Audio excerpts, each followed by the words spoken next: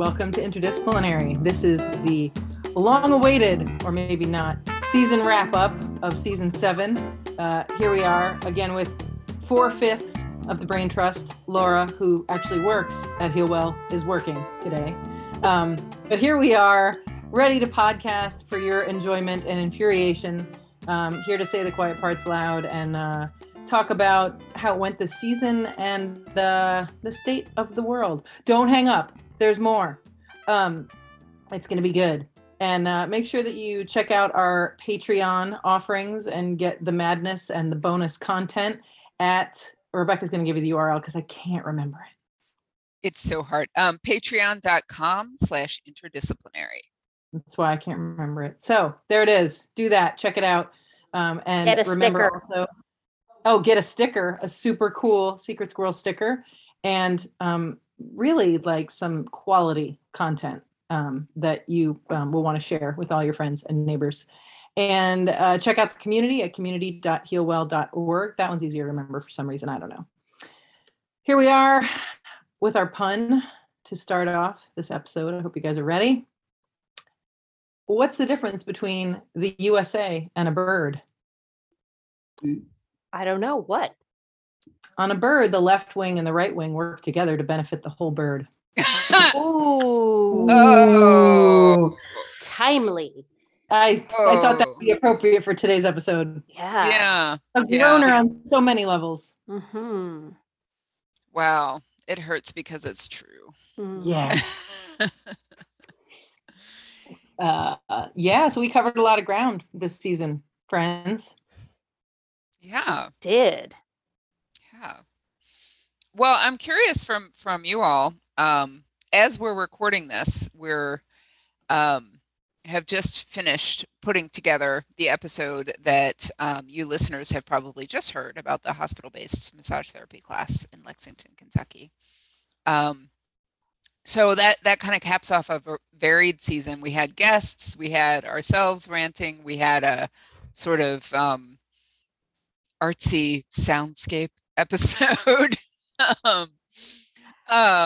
So I'm wondering from you all who are here today, like, did you have a favorite? And if so, why? Or was there one that is kind of living in your memory?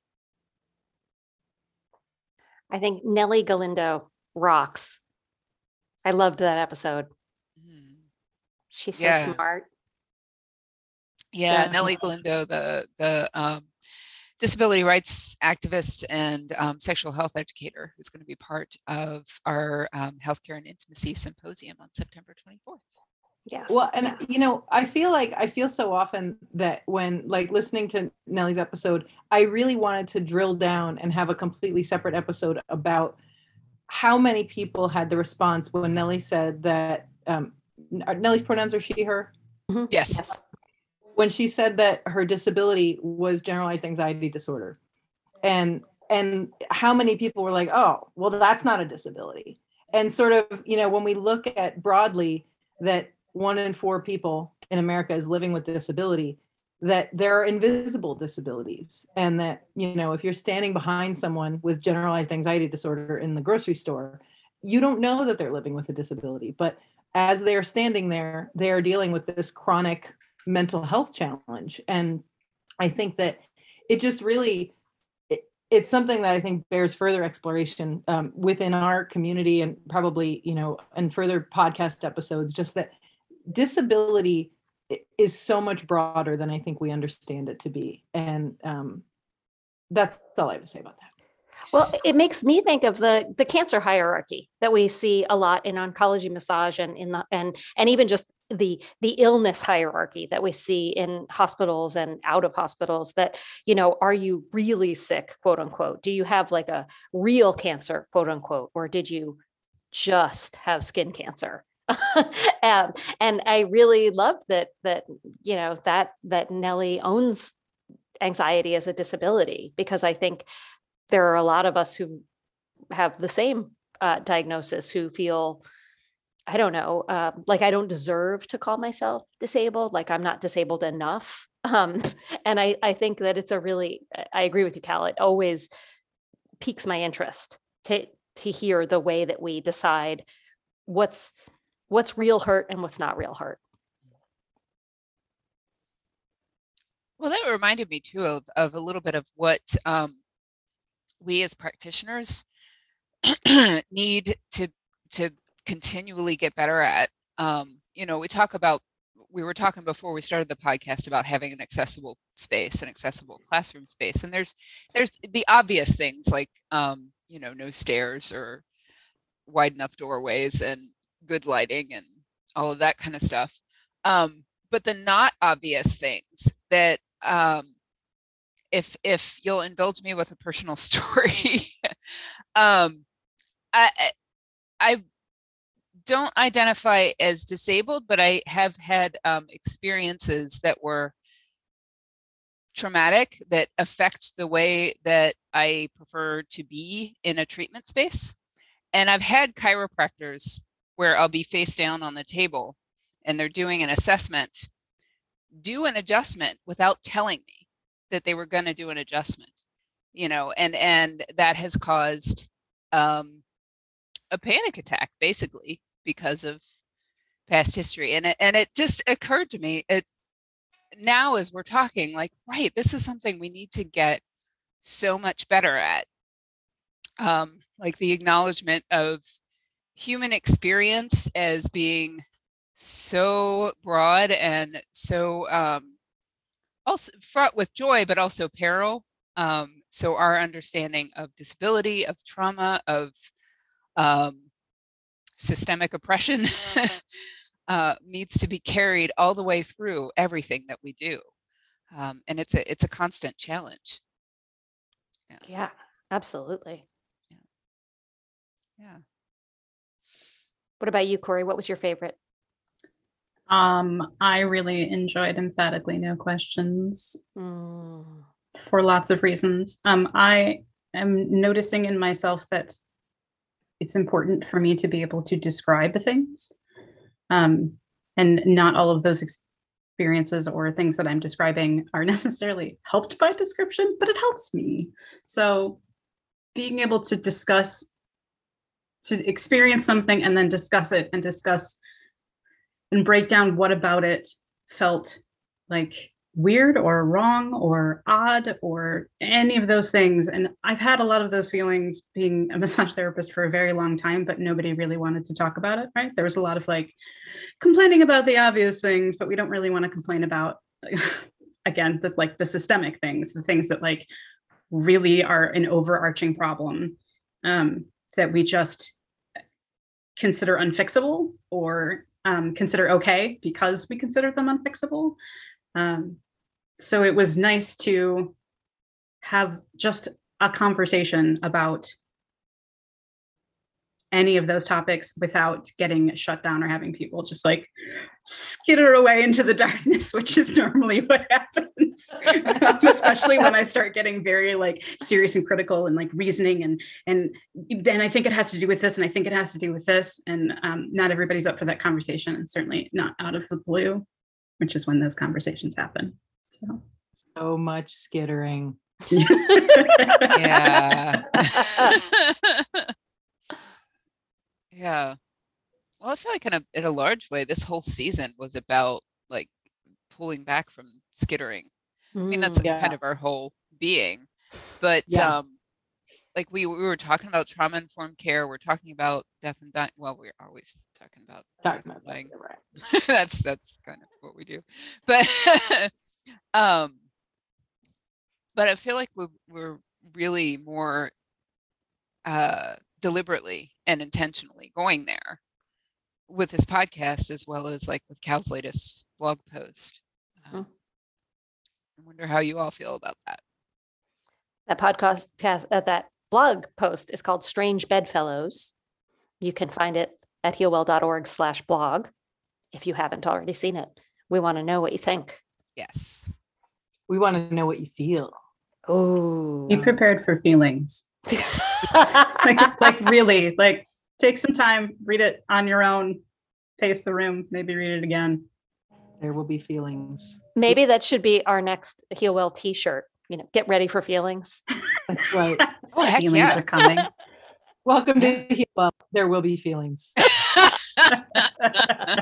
And you will have to sit in a circle. That's right. There'll be a lot of circular gathering. Well, I feel like one of the things that is, it is sort of part of our brand, but also I feel like, echoing and maybe expanding on what you were saying about this particular season is that the more we talk about these things that people tend to skitter away from, the more clear it becomes that you can only talk so much, that these things that sort of plague our society and keep us in systems of oppression and harm are not going to be solved with our brains alone. And that it's important to talk and to invite people to consider these topics so that they can then go from our episodes or from various things they read and see and say like, wow, how does this make me feel? And I'm curious about why and how I feel this. And I feel like Kamalitha talked about that a bit in her episode. She's also she, her, right? Yes. Okay. Where, I think the frustrating, that's so cute. I was saying the frustrating thing, like there's one frustrating thing. We could just solve this. One of the myriad frustrating things is that I feel like what she pointed to is that we're all providing trauma. Well, we should be and have the potential to be providing trauma-informed care, that being a human is a traumatic experience.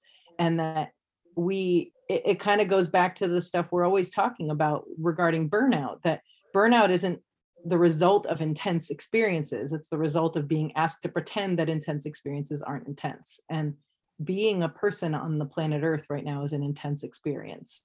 And I think the particularly frustrating thing about this for me is that this message is still appealing to such a subset of massage therapists and even maybe to healthcare providers more broadly, that, our profession doesn't recognize that these are the skills that are missing for care providers in this time, and possibly in time immemorial, but really in this moment in time. You have no business putting your hands on a person if you don't know about these things and if you're not aware of how to make space for the difficulty of being a person. Yeah. It's been a lot of reminders of the difficulty of being a person lately. Well, it's really interesting because one of the things about both what you just said, Cal, and about listening to Kamalitha's episode, I was thinking back to when I was a brand new massage therapy teacher, and in the pathology class that I was assigned to teach, which was a hodgepodge of things.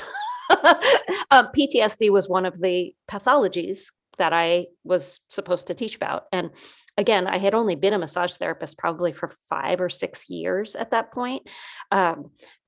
So I hadn't really thought about or encountered I hadn't knowingly encountered a lot of patients with PTSD or thought about my work really as affecting that. And so, like a good little doobie, I did all kinds of research about it.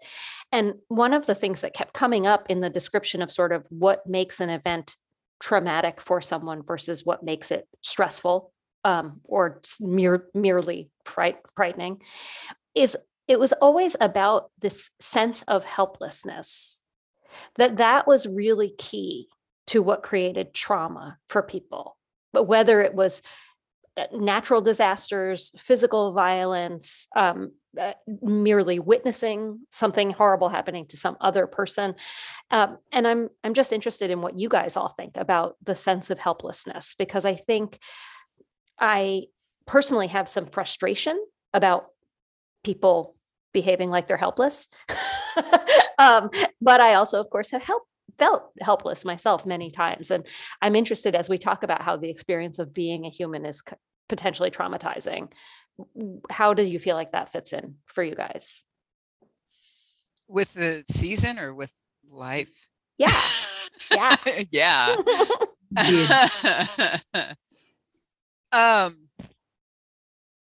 It's interesting that you ask about that, because that's been, I feel like for the past definitely for the past few weeks, that's been like a daily struggle to not go through my day living helpless. And also to understand that I'm kind of helpless, especially as one human being alone. I mean, if there's a message that comes from any of our seasons, but this one in particular, is that we are better in connection than we are alone. And seeking and making that connection in a meaningful way is everything. Yeah, but I have a lot of patience, I think, for the feeling of helplessness, especially now, because even though what is happening in the world and things that have been changed and rights that have been and are about to be taken away, there were signs and dog whistles for months and years ahead of time. But it's still, how do you lose your rights really slowly and then suddenly? And the suddenly part of that is hard. Yeah.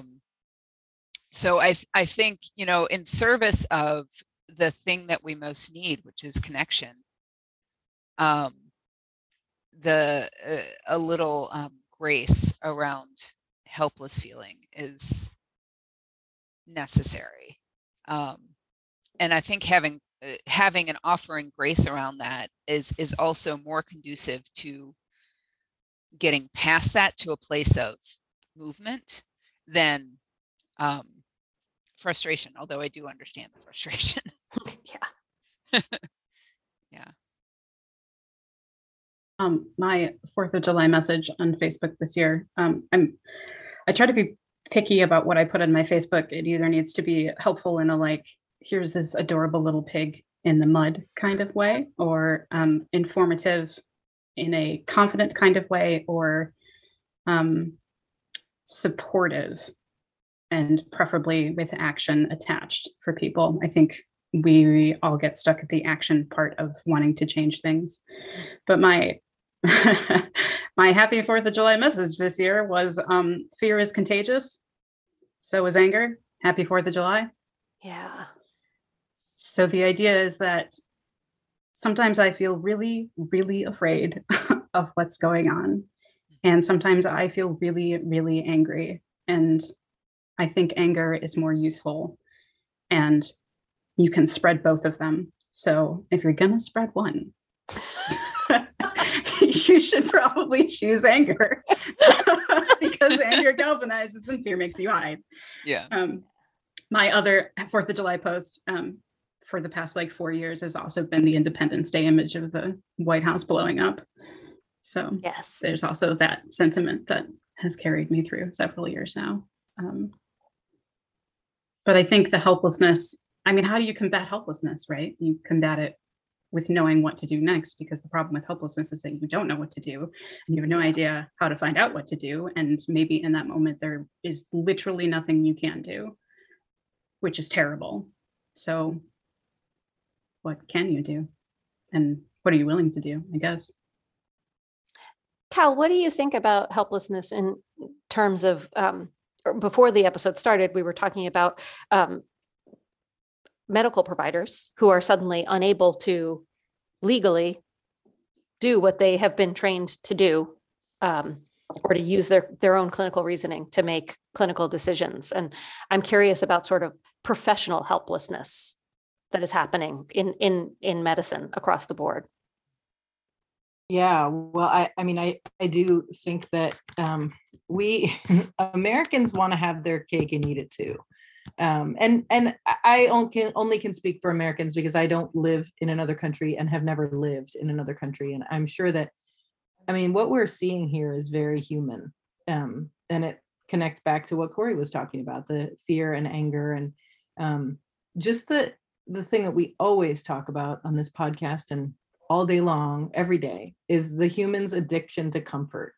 And so, I'm really disappointed in Americans for giving in to this part of themselves, and I'm really disheartened by the the greed and power dynamic that is certainly influencing like the Supreme Court's most recent decisions and the way that our lawmakers are behaving for the most part.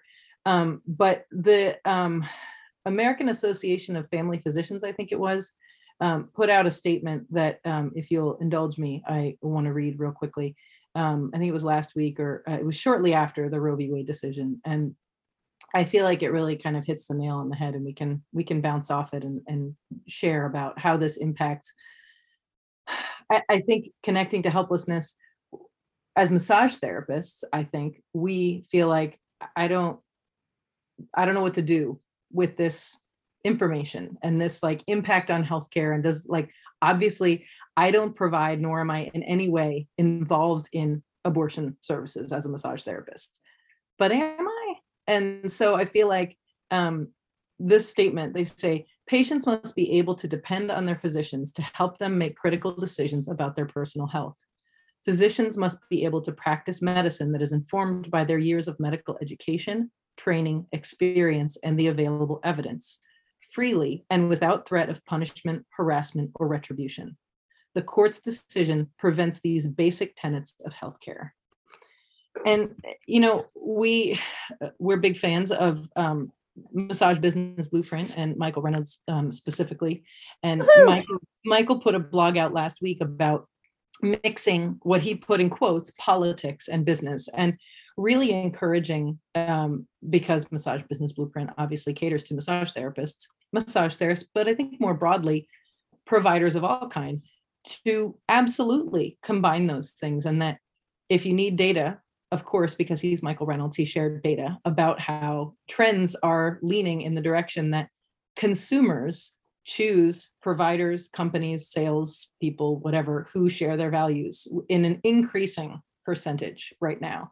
And I feel like the struggle with this is that you hear so many people say, keep your politics out of my insert, whatever it is, where they don't want politics, but politics is being inserted for truth. And I think what's really sad to me is that if the truth doesn't fit what you want to believe or what allows you to stay comfortable, you call it my politics, and then you decide that we can't have this conversation. And I think that this is what's happening in America, is that we don't have the critical thinking skills. We don't have any capacity for discomfort that allows us to recognize that a majority of Americans are actually against a ban on abortion. But the Supreme Court has this momentum now that absolutely was fomented by the election of Trump and his ability to select judges. And that there's this leaning toward, I mean, what feels almost like lunacy to me, that it doesn't feel like a republic. And so that leads to this sense of helplessness. And that leads to the sense of like, you know, when the NRA says the reason that these shootings happen is because they're in gun-free zones, which we are then led to believe that if people in these scenes where these shootings happened could have also had guns, then they could have shot the shooter, and that's the solution. It feels like we're slipping down a muddy, slippery slope, and there's nothing to grab onto. And that does feel like, wow, each breath I take in this vaguely free America, I'm like, okay, well, that was one more breath I got to take without, like, I don't know, being personally, physically in my space attacked. But each day I feel like the discourse is shifting further and further away from reality and the truths that we really need to face in order to right the ship. Mm-hmm. So I don't know if that answers your question at all, but I feel like there's a lot happening that when we're feeling helpless, speaking the truth is something we can always do. Well, and this is, I think, dovetails, or maybe not. Maybe I just feel like ranting, but the thing that is frustrating to me is that, you know, when we as massage therapists or healthcare providers are decide that, you know, we need to be a safe, neutral space and whatever, we are not neutral. Our job is to put our hands on people's bodies and make that a safe experience. And to make people, to create a space where people can be safe and beloved in the bodies that they have. And we are increasingly in a country where that is not possible anywhere else. We're already political if we're doing our jobs. Preach it. I love it.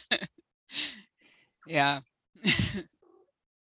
I guess that also brings up the question of what are you willing to do inside of your treatment room, and what are you willing to do outside of your treatment room, and how far are you willing to go to protect the people in your treatment room? Because they are not protected outside of it. So if you're really truly going to be taking care of people, you have to take care of them outside of your treatment room as well. And right now that, excuse me, involves some shit. So Yeah. For real. Yeah. Yeah. This has been, I feel like much of this podcast season and political season and just season has been a lot of like,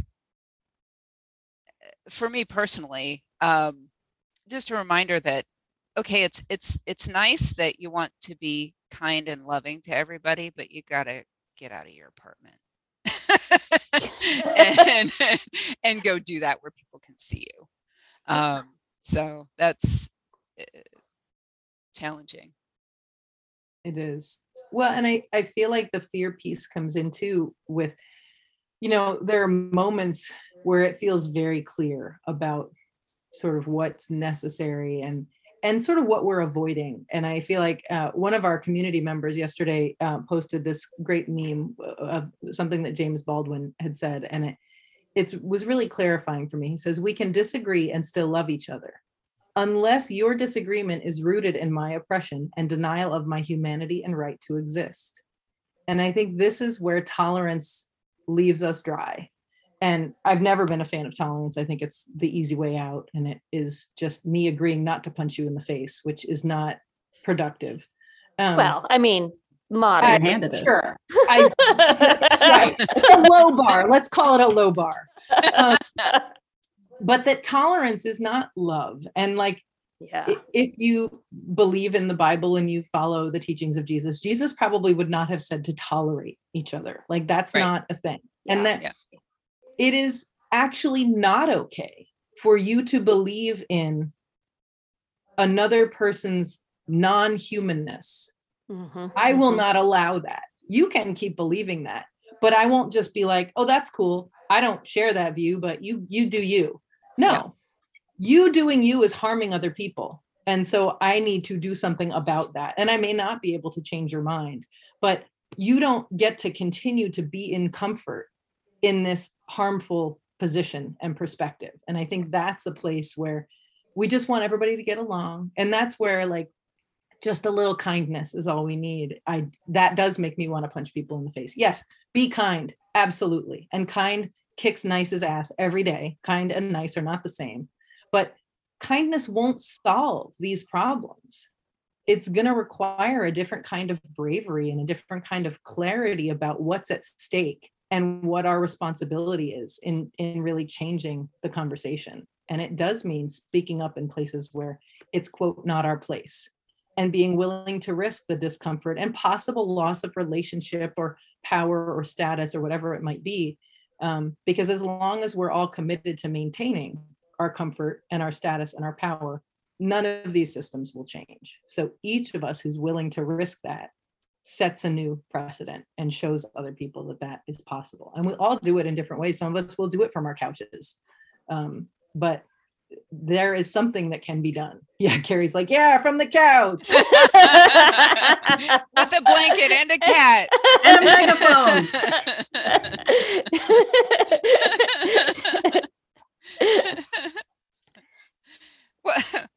Well, it strikes me, Cal, that part of the, I don't know, confronting or like being honest with people who are denying other people's humanness or our unwillingness to do that particularly with family members, stems from a misunderstanding of what love actually is. Like, love is not letting somebody do that. Love is trying to bring somebody into a space where they are better. Yeah. And that's not, sometimes that involves what looks like, or what is confrontation and discomfort and loss of relationship. The things that send us skittering. Yes. Yeah. Maybe we could have a t-shirt that's like turning the lights on and have like Roaches. just like trying to find the darkness. Wear the flashlight under your refrigerator. Yeah. Yeah. Well, I'm curious how, I mean, I'm curious how you all feel like, I feel the tension in terms of education of healthcare providers for 21st century practice.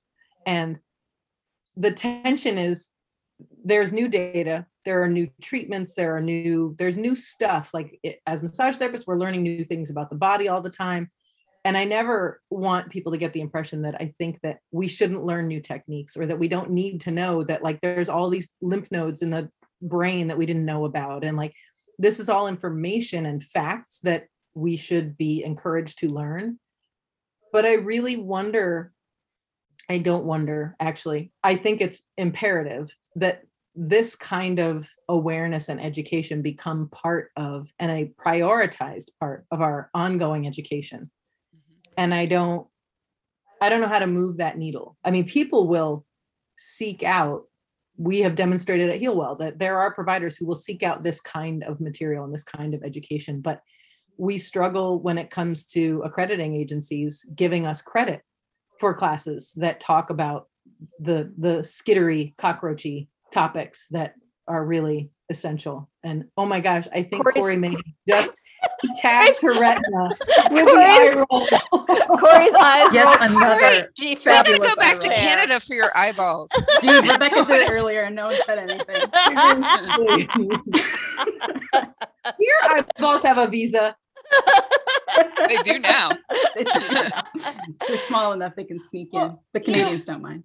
I feel like, I hate once again, I feel like we're back to a binary. It doesn't have to be either or. I mean, and certainly as Rebecca talked about, when you talked about your experience with chiropractic, you can teach hands-on techniques and teach soft skills at the same time. And you kind of have to. Right. Irresponsible not to. Right. You can teach facts, quote unquote, or you can teach that new shit has come to light, if I may, and teach about what is good research and how to know if this new shit that's come to light is actually new shit that's come to light. Right. And how do we use that? And how do we incorporate that? I feel like we have such a simplistic view. And again, to go back to the episode, with our Nellie Galindo as the guest, your 2 hours of sexual education that was all about abstinence, like that's not education. A Right? born again virgin who so conveniently asked Jesus to have his virginity back in Balamo. It was the Balamo. part that killed me. Oh God. The tape thing was the stop it. Can we stop using inanimate objects to demonstrate our worth as human beings? But this is, I mean, I don't know about you guys, but when I was in high school, I had sex ed when I was 16, too late. And the teacher actually said, ladies, the best form of birth control is a pee. You put a pee between your knees and you keep it there. I was in public school, people, in New Jersey. Like, come on. How is it that I went to Catholic school and I got better sex ed than all of y'all? No, mine was awesome, actually. Okay. Woo, Waverly High School, thank you for doing something right. Yeah. Well, Started I in don't third grade. But it definitely had nothing to do with being gay. So there's that. definitely. Did miss that, for sure. Definitely. Yeah. Yeah. But I think that this is the thing, is that we get so narrow in our view of whatever it is that I do, right? Myofascial release is this. And this is what my class about myofascial release is, or, this is my class about ethics, and it can only be about these things. And that's a soft skills class.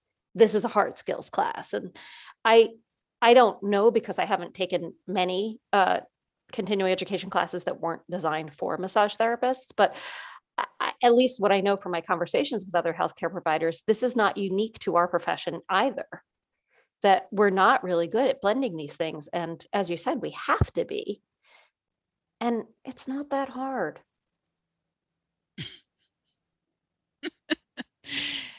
Yeah. But then you have to be willing to stick your neck out. Yeah. It's not there's even that. sticking your neck out. Like, Yeah. knowledge is not bias, and it's completely biased. Like, it's both, but you have to understand like where the bias lies. So knowledge is biased because of the people who create it, right? Because people who study research have ideas and beliefs, and just like everybody else, and that skews their research. But then we have this whole system where other people look at the research and they're like, I think that your bias like showed up in this part of your experiment, and we should probably talk about that and look at that and discuss that further, and maybe later down the line someone can do something about that, and 400 people can write essays about it, and everybody can read it on the internet. Like, there's a system, but knowledge itself is not bias. It's just information, and it's not going to bite you. Like, it's okay to learn new things, and it's okay to learn new things and then 2 months later be like, oh, that was totally wrong. Wow, whoops. Yeah. That was wrong. Okay, cool. Like, back to the drawing board. Let's do it again. It's okay to be wrong. It's like, just the only wrong move in this whole game is to be like, I'm just going to stick my fingers in my ears and go la, la, la, la, la, la, la in the corner and just call it good and do my little practice the way I learned 15 years ago. Whatever your profession is, that is the wrong way to go about it. And we consistently go about it that way. Or I'm just gonna, my favorite comment that I've heard from people is like, oh, I'm only here to get the CEs I actually know how to do this. My absolute favorite. Yeah. Yeah. What a waste for everyone. Well, and I feel like the challenge, so I completely agree that soft skills, as like, we need a way better name for them, by the way, like badass, super important, don't leave your house without these skills, maybe is what we should call them. All right. we need a good acronym. Moving forward. Yes. We just Laura and I just got back from teaching our 6-day hospital-based course in Lexington. And one of the, each day we have a quote unquote soft skills exploration of some topic. And one of the days we talked about cultural humility. And we showed this really great video from a Canadian health system talking about what is cultural humility. And, I imagine people who don't feel strong in this area trying to incorporate this and saying like, well, of course you listen to your client. And like, that's check. Right? Like, they've just talked about the soft skills. And, there's this frame in this video that talks about compassion, listening. There's like maybe 6 things that, as the students were watching this video, everyone was nodding very, aggressively. And yes, of course. And so when the video was over, Laura and I were like, well, so what does this word mean to you? Crickets, right? Like, what does it actually mean to listen? What is compassion in action as a healthcare provider? What is discretion? And like, there are these terms that we all sort of agree are very important, but in terms of how we practice them, I feel like we really are a bit rudderless. And to say, that healthcare educators should be addressing these topics, I feel myself getting on my sheriff outfit, right? And being like, not everybody's qualified to talk about this. And, maybe it's better to not talk about it than to say all lives matter, right? Because like, that's kind of the version that we get is like, well, just be kind, just pay attention. Oh, piece of cake. Most humans do that. We were talking about patients who can't communicate for any number of reasons. They're intubated, they're in a coma, et cetera, et cetera. And the students were saying, well, I really prefer people who, I really prefer working with patients who can tell me what they need. And I was like, listen, hilarious, right? But super fair. It is very hard, especially at first, to work with a person who can't use their face to tell you things.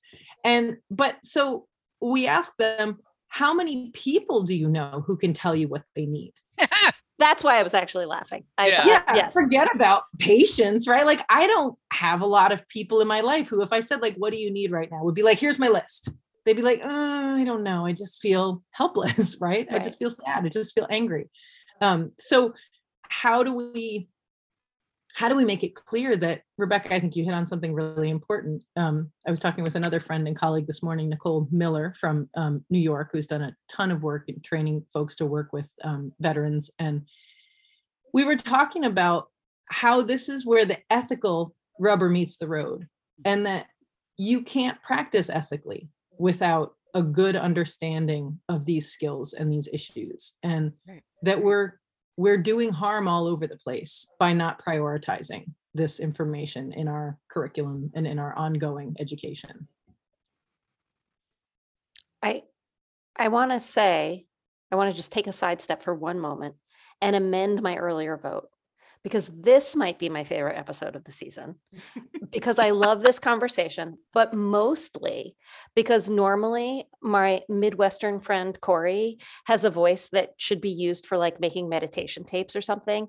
And when she gets all shouty, I really love it.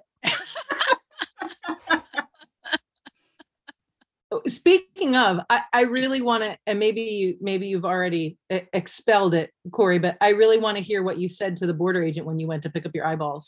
How did you explain Seriously, how they got there? The last time I went to the border, by the way, was for a friend's wedding, and we couldn't remember where the city was because it was like just across the border, and the GPS was going to get us there anyway. And he was very nice. You could tell we were going to Canada, not to America. The nice border guard was like, "Where are you going?" And we were like, I was like, "I don't know. Hang on, let me check the phone." And he was like, "Oh, that's never a good sign."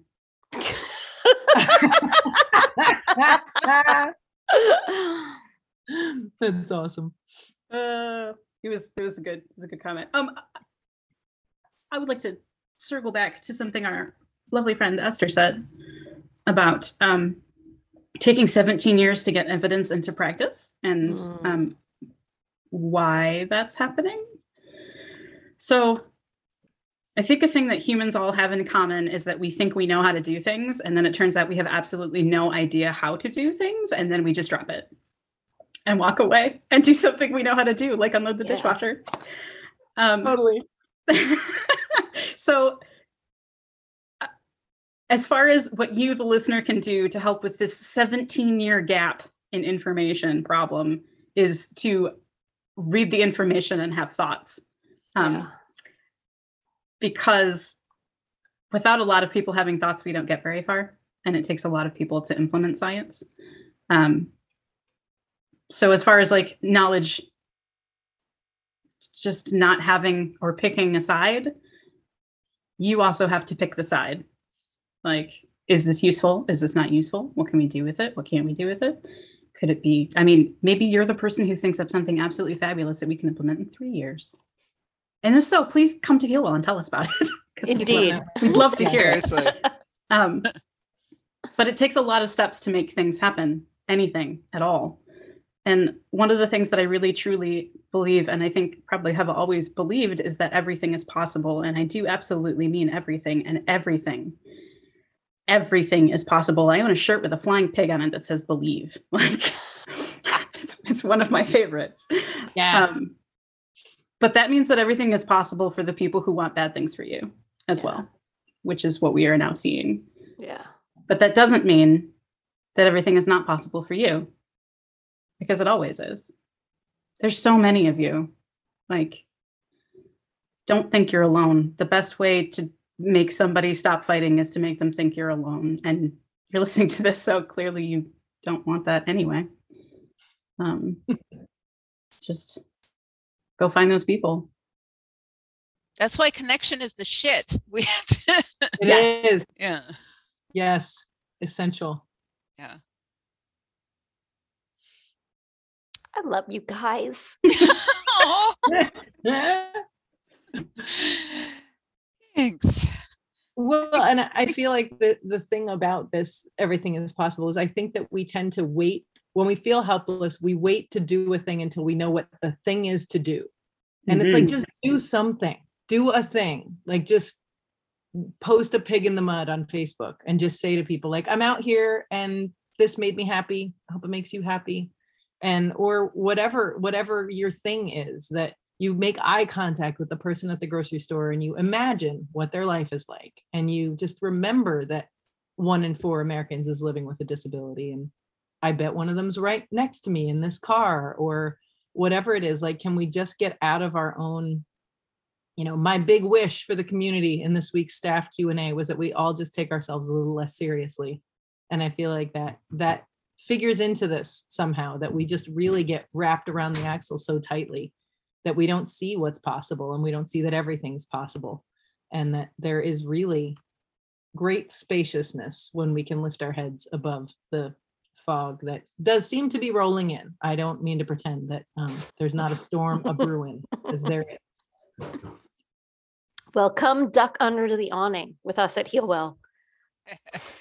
Fog has Indeed. been rolling in since the 1980s, yo. Yeah. But that's a whole other conversation. tacos. You should join us. What did you say, Corey? We have tacos. You should join us. That's right. That's right. And snacks. And snacks and love. Yeah. Well, I'm curious what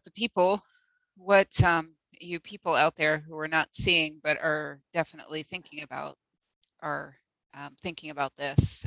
So our email is podcast@healwell.org. We want to hear your responses. It doesn't have to be fanatical agreement, although that is also welcome. All of your responses are welcome. Definitely. And snack suggestions. Don't forget, Snacks. we are yes. collecting from listeners' favorite snacks, and we will do a special Patreon snack episode just for you. Yes. Yes. Absolutely. We'll call it Mealwell. Meal well. Or maybe we won't. Never mind. Because See- Snackwell is already taken.